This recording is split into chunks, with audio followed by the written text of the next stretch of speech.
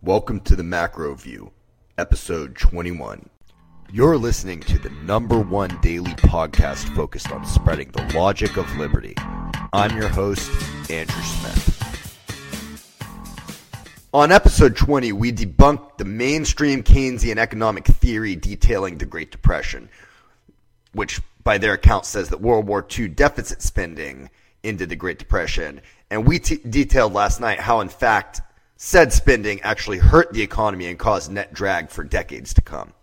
Tonight, on a much more concise show, we're going to be discussing the monetarist view, which was presented originally by Milton Friedman and his co-author Anna Schwartz in A Monetary History of the United States. One of the aspects of the Keynesian view of the Great Depression that we did not discuss last night was their view of monetary action at the time. From Keynes' standpoint, the Fed had become basically impotent during the Great Depression and had pushed interest rates down in Keynes' view as far as they could go. And therefore, there's nothing left to be done by the Fed. That's when fiscal stimulus was adopted as a solution by Keynes.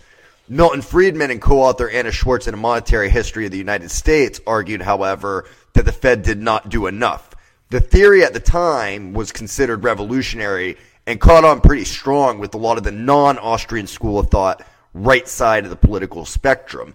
The reason why is obvious. Well, it gave those a way to say no, fiscal stimulus wasn't needed during the Great Depression.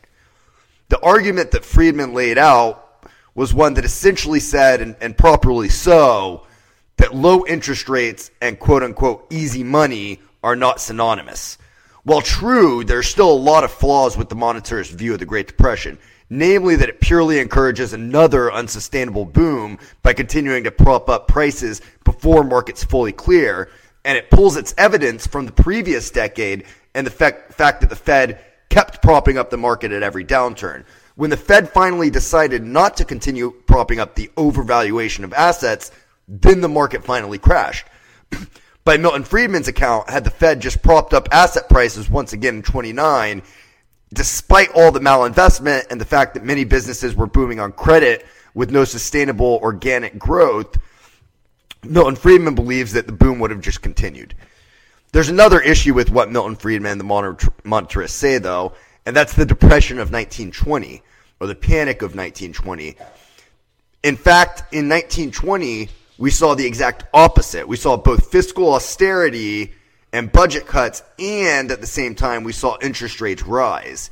The other problem with people that buy into the monetarist theory is often they can't explain, other than World War II, how America got out of the Great Depression. And then you're falling into the laps of big government spending Keynesians.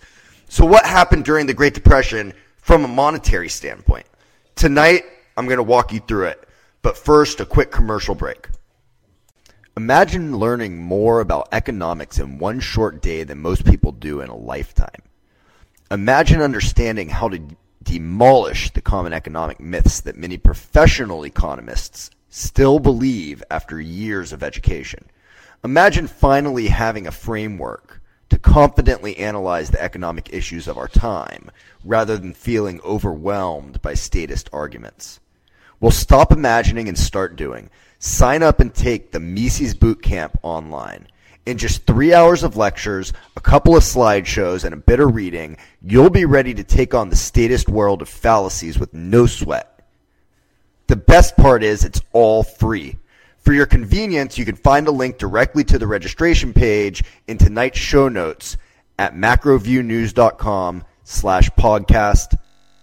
All right, everyone. Thanks for staying tuned tonight. We're going to try and run through some of the more recent monetary history. But before we do, I do want to take a step back really quickly. So I want to go back to the money supply and bank failure statistics. Now, understand the money supply did not begin to contract until after Herbert Hoover began implementing economic interventions.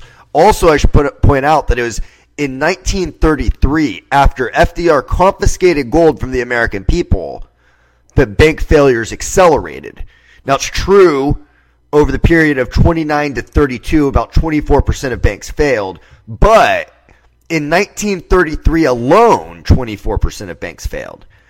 And in 1932 is the next closest year, which had only 8% of the banks failing that year. And these numbers were, these years, and the reason for these numbers is that these years were just fraught with regime uncertainty, as Bob Higgs points out. Then, as I mentioned in the previous segment, you had World War II bubbling up, going into FDR's second term, and then coming out of the war, FDR was elected to a third term. During the war, he was elected to a third term during the war, and then a fourth term in 1946, which was right after the war, which again was unprecedented. And we had just finished fighting dictatorships that begun as, a democratic election. It was unprecedented. It broke the tradition of peaceful transition to a new president after 2 years that had been upheld since Washington. So while in 33, it was the bottom as far as bank failures and money supply in terms of just the number of solvent banks, they started to pick up a little bit in 34 and 35, but then came a wave of failure that set in again by 1942. And then almost a decade, you got to think about it, this is almost a decade later, it's leading into FDR's third election campaign. There had been a net growth of 1% in the number of banks from bottom. And then there's a slide of 7% from 1935, so within this 8-year period, or 7-year period, a slide of 7% in the net number. So I think it's very clear to say that regime uncertainty and an unprecedented level of government intervention into the economy dragged the Depression on a lot longer than it otherwise would have been. As discussed in episode 20, government spending during World War II did nothing more than distort markets and help to print data, aggregate data numbers that kind of looked nice but didn't really mean anything. The Depression kept going, and officially 3 years after World War II ended, real private GDP per capita bottomed out, and it took 17 years from that bottom to recover from the massive distortions created by government nationalization of industry and productivity that was specifically for the military. Once the war ended, remember, all that productivity had to be turned back to focus on consumer preferences. So really quickly, I mentioned private GDP per capita. If you take out the government expenditure component of GDP, because if you just look at GDP, understand GDP is it's consumer consumption plus private investment plus government spending plus net imports, which is imports minus exports. Well, I guess it would be net exports, which is exports minus imports. You could have negative trade balance. So basically, it's your trade balance, consumer consumption. It's the government expenditures, which are just added in. So if you take that government component out of it, that's the rest of that is the private GDP. Now, finally, tonight I want to add one last thought. In The Politically Incorrect Guide to the Great Depression and the New Deal, Bob Murphy, who's the author of it, it's really, really good book. He points out that the numbers being used to say that World War II helped the U.S. recover from the Great Depression were actually fraught with fraud, because they didn't account for the fact that there were wage and price controls in place, which totally distorted the picture. And again, it created measures of data aggregates that looked nice, but if broken down into individual components, you'd probably say, "Oh wow, this doesn't look as good as it might, as we thought it did at first look." So I know I said final thought, but one last thought. There's a little bit more evidence towards Milton Friedman's error, and that comes in the period of 2001 to 2008, and the financial crisis, that occurred. So, the most recent financial crisis, I think people will look back on in about a decade from now and say, "Wow, that was actually a second Great Depression," and that what the Fed did and the fiscal stimulus and all of that, it just didn't do anything. The Fed did exactly what Milton Friedman suggested in 2001. So you had the tech bubble and you had 9/11 and the markets and the Fed did exactly what Milton Friedman suggested. And you got to realize stagnation just kept dragging on. The results are not very great, even to this day. It's true you got some of the same interventionist components as before, but it's not the same as the 1930s regime uncertainty where all the policies that Hoover and FDR were implementing were totally unprecedented in the U.S. Yeah, there were some fears that Obama's underlying political ideology and beliefs were that he was or is a full-on socialist. Comparatively speaking, the policies he was implementing to the unbiased economist were virtually no more interventionist than the policies we saw Bush implement.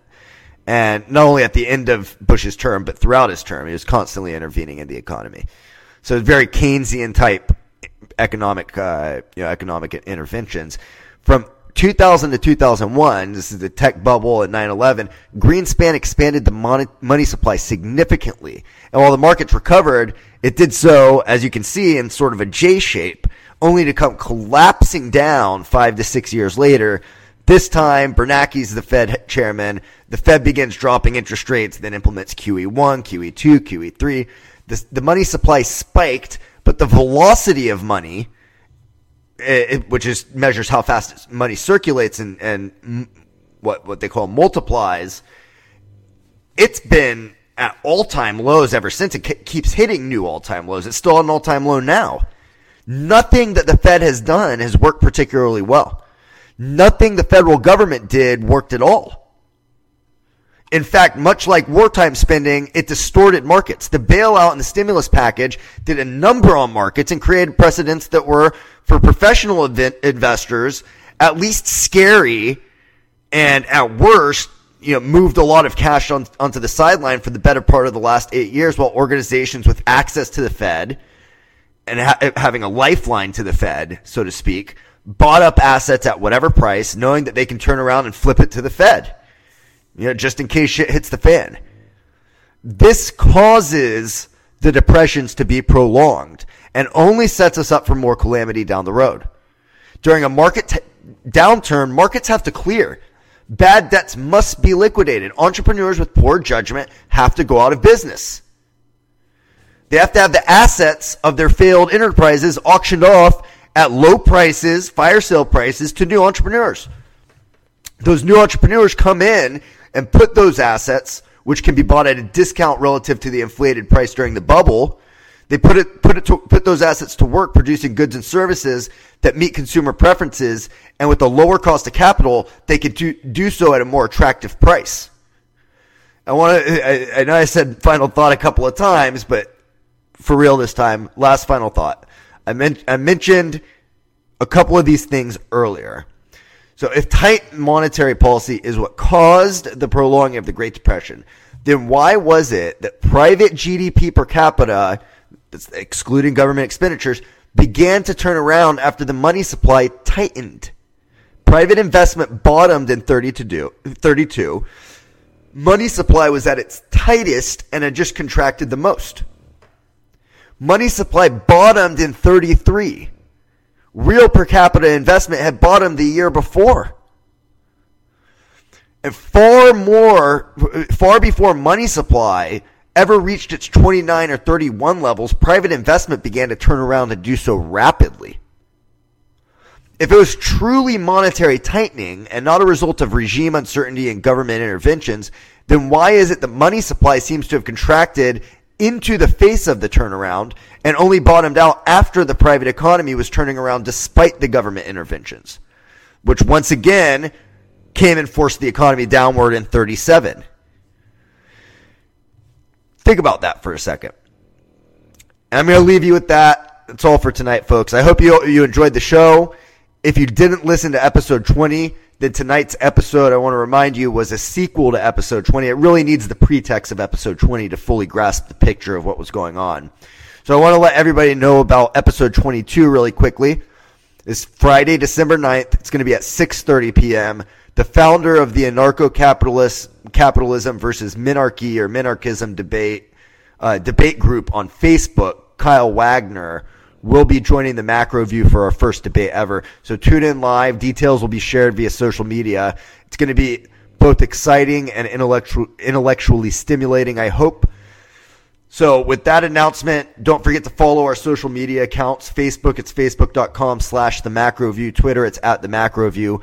And if you're not watching tonight's episode from it already, go and check out tonight's show page, which is macroviewnews.com/podcast, and it'll be the first post there. And most importantly, don't forget to share the Macro View with your friends and family and help me to spread the logic of liberty. Hope everybody enjoys the rest of their evening. Take care, folks. You have been listening to the Macro View. Tune in tomorrow night and every weeknight at 9:30 p.m. Pacific Time to help spread the logic of liberty. All right, everybody, so let's hop right into it here. So from 1921 to 1929, these are this is like the decade leading into the Great Depression. Money supply increased by about 9% per year on average, and the expansion of credit with very low interest rates at every sign of a dip of the economy, it led to massive amounts of malinvestment, particularly on longer-term horizon projects. And in 1929, all that pretty much came home to roost, and growth in earnings for public companies began to turn downward, and then they began to contract. They actually dropped, and that began to happen sort of in the late 20s. And though the data isn't great regarding public companies back then, because remember there wasn't any disclosure rules back then, the increases in unemployment suggested basically what I'm saying here. And it just so happened that long-term horizon investments really weren't paying off. They weren't turning into profitable enterprises. And this caused the market to crash. By the monetarist account of things, while they present all the data, somehow they miss the fact that the next 3 years, while money supply is barely contracted before the 32 and 33 is where money really contracted, and even more so in 33. If you actually take some time to actually think about what's going on politically at this same time, this was the time where there were the most severe governmental interventions up to that point in the history of the U.S. economy. If you actually think about what the Herbert Hoover administration did, Hoover interventions, and then following that with FDR and the confiscation of gold almost immediately, and then the New Deal, you had massive expansions in regulations, and you had a president that spoke openly about stacking the court, which ultimately he did accomplish in his 4 elected terms. He served 3 terms and some change before he croaked. You also had Hitler winning a German election in 1933, and the rhetoric from him was pretty scary. And Japan invaded Manchuria, a region of what is now sort of spread out across China, Mongolia, and Russia. And remember, Korea had been occupied by Japan since 1910 until after World War II. In 1936, Mussolini invades and conquers Italy. So just think about like all the crazy stuff going on at this same time, and to say that, it was money supplies, it really suggests more that private investment was really just spooked. And, it wasn't really monetary tightening that caused markets to tighten. It was, as Robert Higgs has put it, it was regime uncertainty. And regime uncertainty both abroad and at home, and fears of a second world war that would ultimately come to fruition. These are what caused the prolonging of the Great Depression. It was really monetary tightening, or a lack of doing enough from a monetary standpoint, like monetarists try to say. It was really just the naivety of the Fed at the time to think the interest rate was the only tool. And if they had understood how to implement a QE type program back then, if that were the case, then why was it not until 32 and 33 when you saw the money supplies decline significantly, and then at that same time, 32 and 33, when the monetary supply was tightening, you had a roar in private investment up to the point where in 1940, prior to entering the war, and prior to the big spikes in government spending, you actually had the economy recovering, the private economy recovering. So why is that? You had the effects of massive tariffs, largest government interventions into the economy ever, including wage controls. And think about the effect of wage controls when there's massive unemployment and people have lost their jobs and they can't find a new job because wages are kept artificially high as prices are declining. Things like this were the real cause of a prolonged depression. If you just take a moment and think about it, this is the first time things like this were happening in the history of the United States. You can understand why investors would be a little bit spooked. And in 1933, FDR confiscates the gold. You think that had no effect on people's psyche and the way that they were behaving financially? If you really just think about it and put yourself in the shoes of people at that time, you would be really spooked as well. As we proved last night, it's a pure farce to say that Herbert Hoover relied on laissez-faire.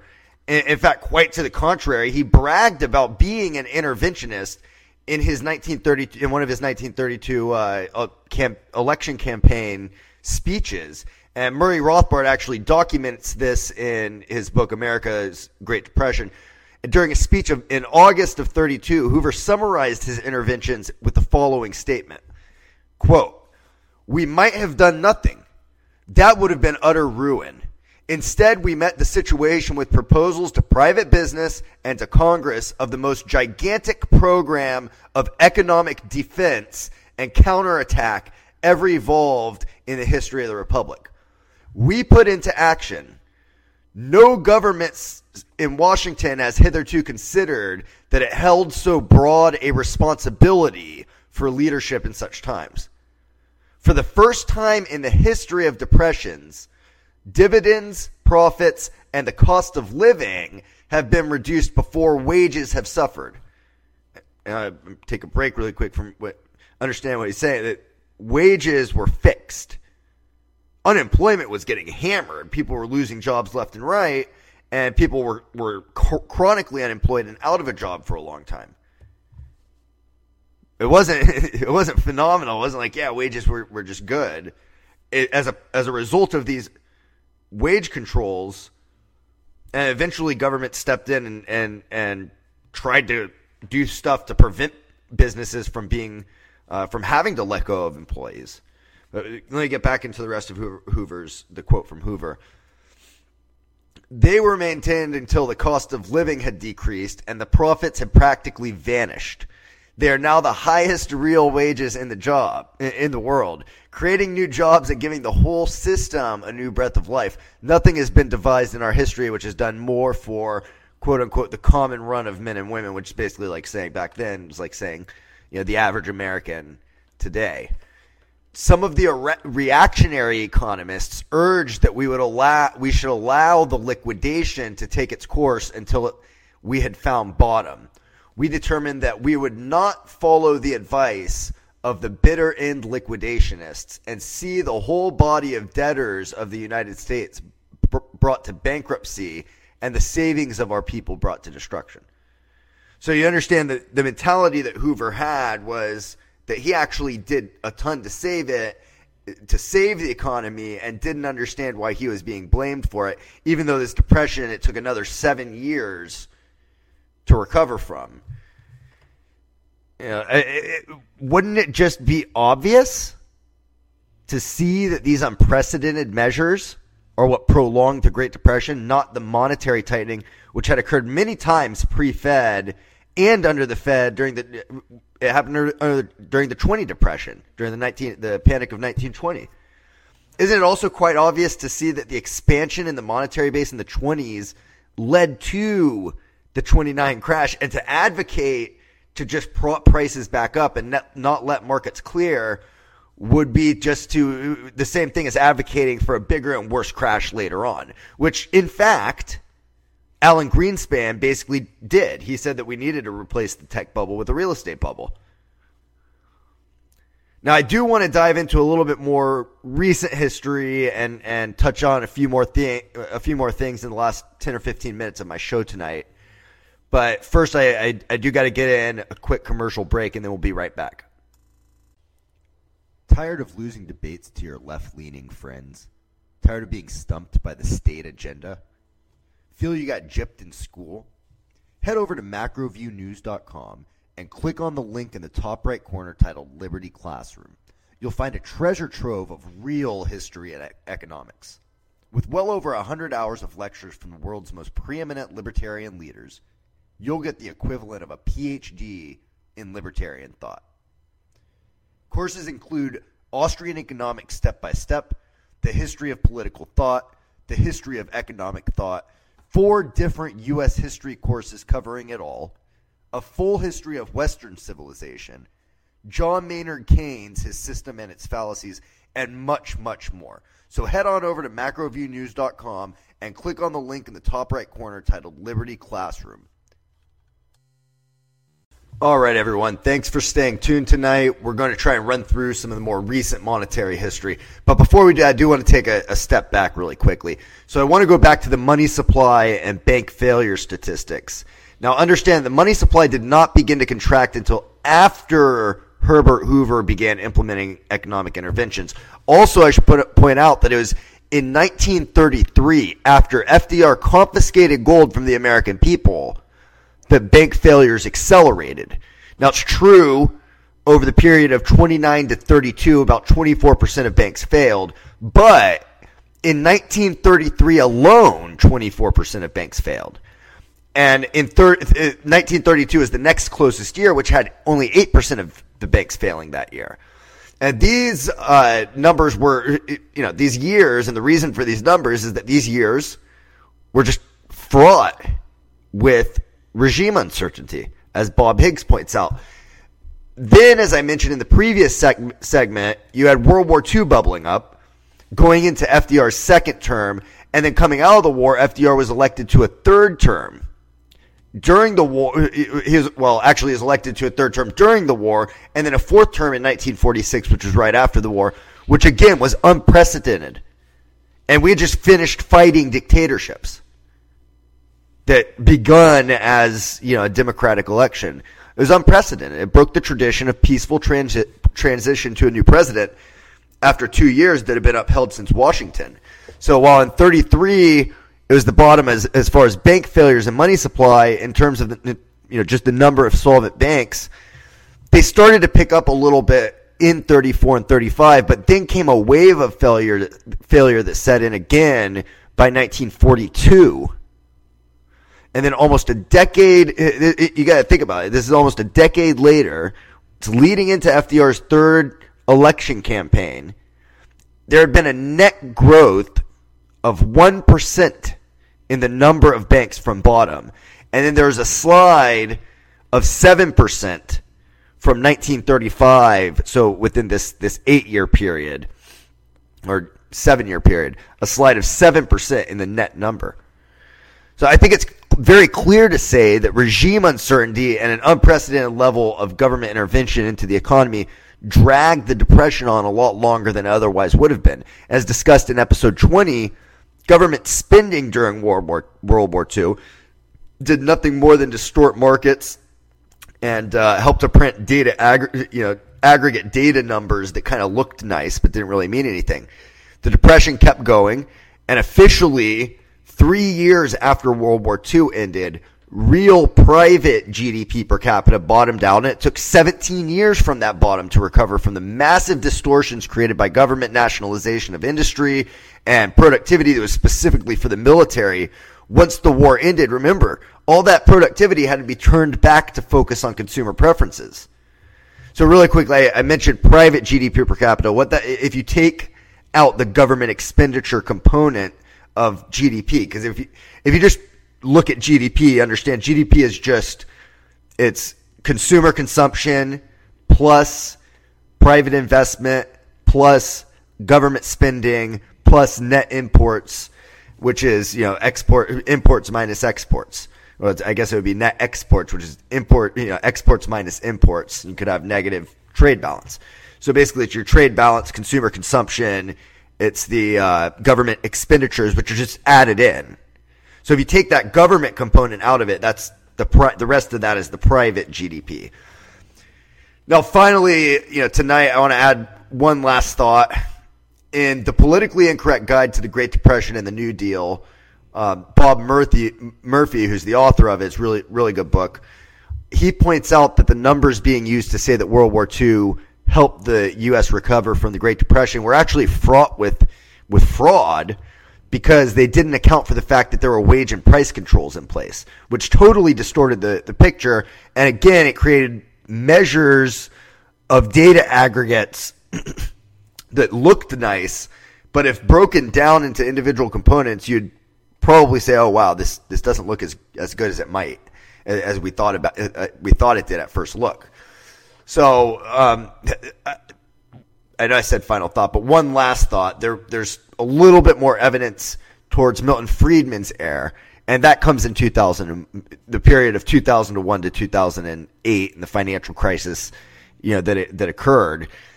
So, the most recent financial crisis, I think people will look back on in about a decade from now and say, "Wow, that was actually a second Great Depression," and that what the Fed did and the fiscal stimulus and all of that, it just didn't do anything. The Fed did exactly what Milton Friedman suggested in 2001. So you had the tech bubble and you had 9/11 and the markets, and the Fed did exactly what Milton Friedman suggested. And you got to realize stagnation just kept dragging on. The results are not very great, even to this day. It's true you got some of the same interventionist components as before, but it's not the same as the 1930s regime uncertainty, where all the policies that Hoover and FDR were implementing were totally unprecedented in the U.S. Yeah, there were some fears that Obama's underlying political ideology and beliefs were that he was or is a full-on socialist. Comparatively speaking, the policies he was implementing to the unbiased economist were virtually no more interventionist than the policies we saw Bush implement. And not only at the end of Bush's term, but throughout his term, he was constantly intervening in the economy. So very Keynesian type economic interventions. From 2000 to 2001, this is the tech bubble at 9/11, Greenspan expanded the money supply significantly. And while the markets recovered, it did so, as you can see, in sort of a J shape, only to come collapsing down 5 to 6 years later. This time, Bernanke's the Fed chairman. The Fed begins dropping interest rates, then implements QE1, QE2, QE3. The money supply spiked, but the velocity of money, which measures how fast money circulates and what they call multiplies, it's been at all-time lows ever since. It keeps hitting new all-time lows. It's still at an all-time low now. Nothing that the Fed has done has worked particularly well. Nothing the federal government did worked at all. In fact, much like wartime spending, it distorted markets. The bailout and the stimulus package did a number on markets and created precedents that were, for professional investors, at least scary, and at worst, moved a lot of cash onto the sideline for the better part of the last 8 years, while organizations with access to the Fed and having a lifeline to the Fed, so to speak, bought up assets at whatever price, knowing that they can turn around and flip it to the Fed, just in case shit hits the fan. This causes the depressions to be prolonged and only sets us up for more calamity down the road. During a market downturn, markets have to clear. Bad debts must be liquidated. Entrepreneurs with poor judgment have to go out of business.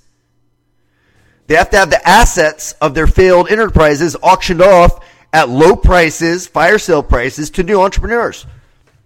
Those new entrepreneurs come in and put those assets, which can be bought at a discount relative to the inflated price during the bubble, they put those assets to work producing goods and services that meet consumer preferences, and with a lower cost of capital, they can do so at a more attractive price. I know I said final thought a couple of times, but for real this time, last final thought. I mentioned a couple of these things earlier. So if tight monetary policy is what caused the prolonging of the Great Depression, then why was it that private GDP per capita, excluding government expenditures, began to turn around after the money supply tightened? Private investment bottomed in 32. Money supply was at its tightest and had just contracted the most. Money supply bottomed in 33. Real per capita investment had bottomed the year before. And far before money supply ever reached its 29 or 31 levels, private investment began to turn around and do so rapidly. If it was truly monetary tightening and not a result of regime uncertainty and government interventions, then why is it that money supply seems to have contracted into the face of the turnaround and only bottomed out after the private economy was turning around despite the government interventions, which once again came and forced the economy downward in 37. Think about that for a second. I'm going to leave you with that. That's all for tonight, folks. I hope you enjoyed the show. If you didn't listen to episode 20, then tonight's episode, I want to remind you, was a sequel to episode 20. It really needs the pretext of episode 20 to fully grasp the picture of what was going on. So I want to let everybody know about episode 22 really quickly. It's Friday, December 9th. It's going to be at 6:30 p.m. The founder of the anarcho-capitalism versus minarchy or minarchism debate group on Facebook, Kyle Wagner, will be joining the MacroView for our first debate ever. So tune in live. Details will be shared via social media. It's going to be both exciting and intellectually stimulating, I hope. So with that announcement, don't forget to follow our social media accounts. Facebook, it's facebook.com/TheMacroView. Twitter, it's @TheMacroView. And if you're not watching tonight's episode from it already, go and check out tonight's show page, which is macroviewnews.com/podcast. And it'll be the first post there. And most importantly, don't forget to share the MacroView with your friends and family and help me to spread the logic of liberty. Hope everybody enjoys the rest of their evening. Take care, folks. You have been listening to the MacroView. Tune in tomorrow night and every weeknight at 9:30 p.m. Pacific Time to help spread the logic of liberty.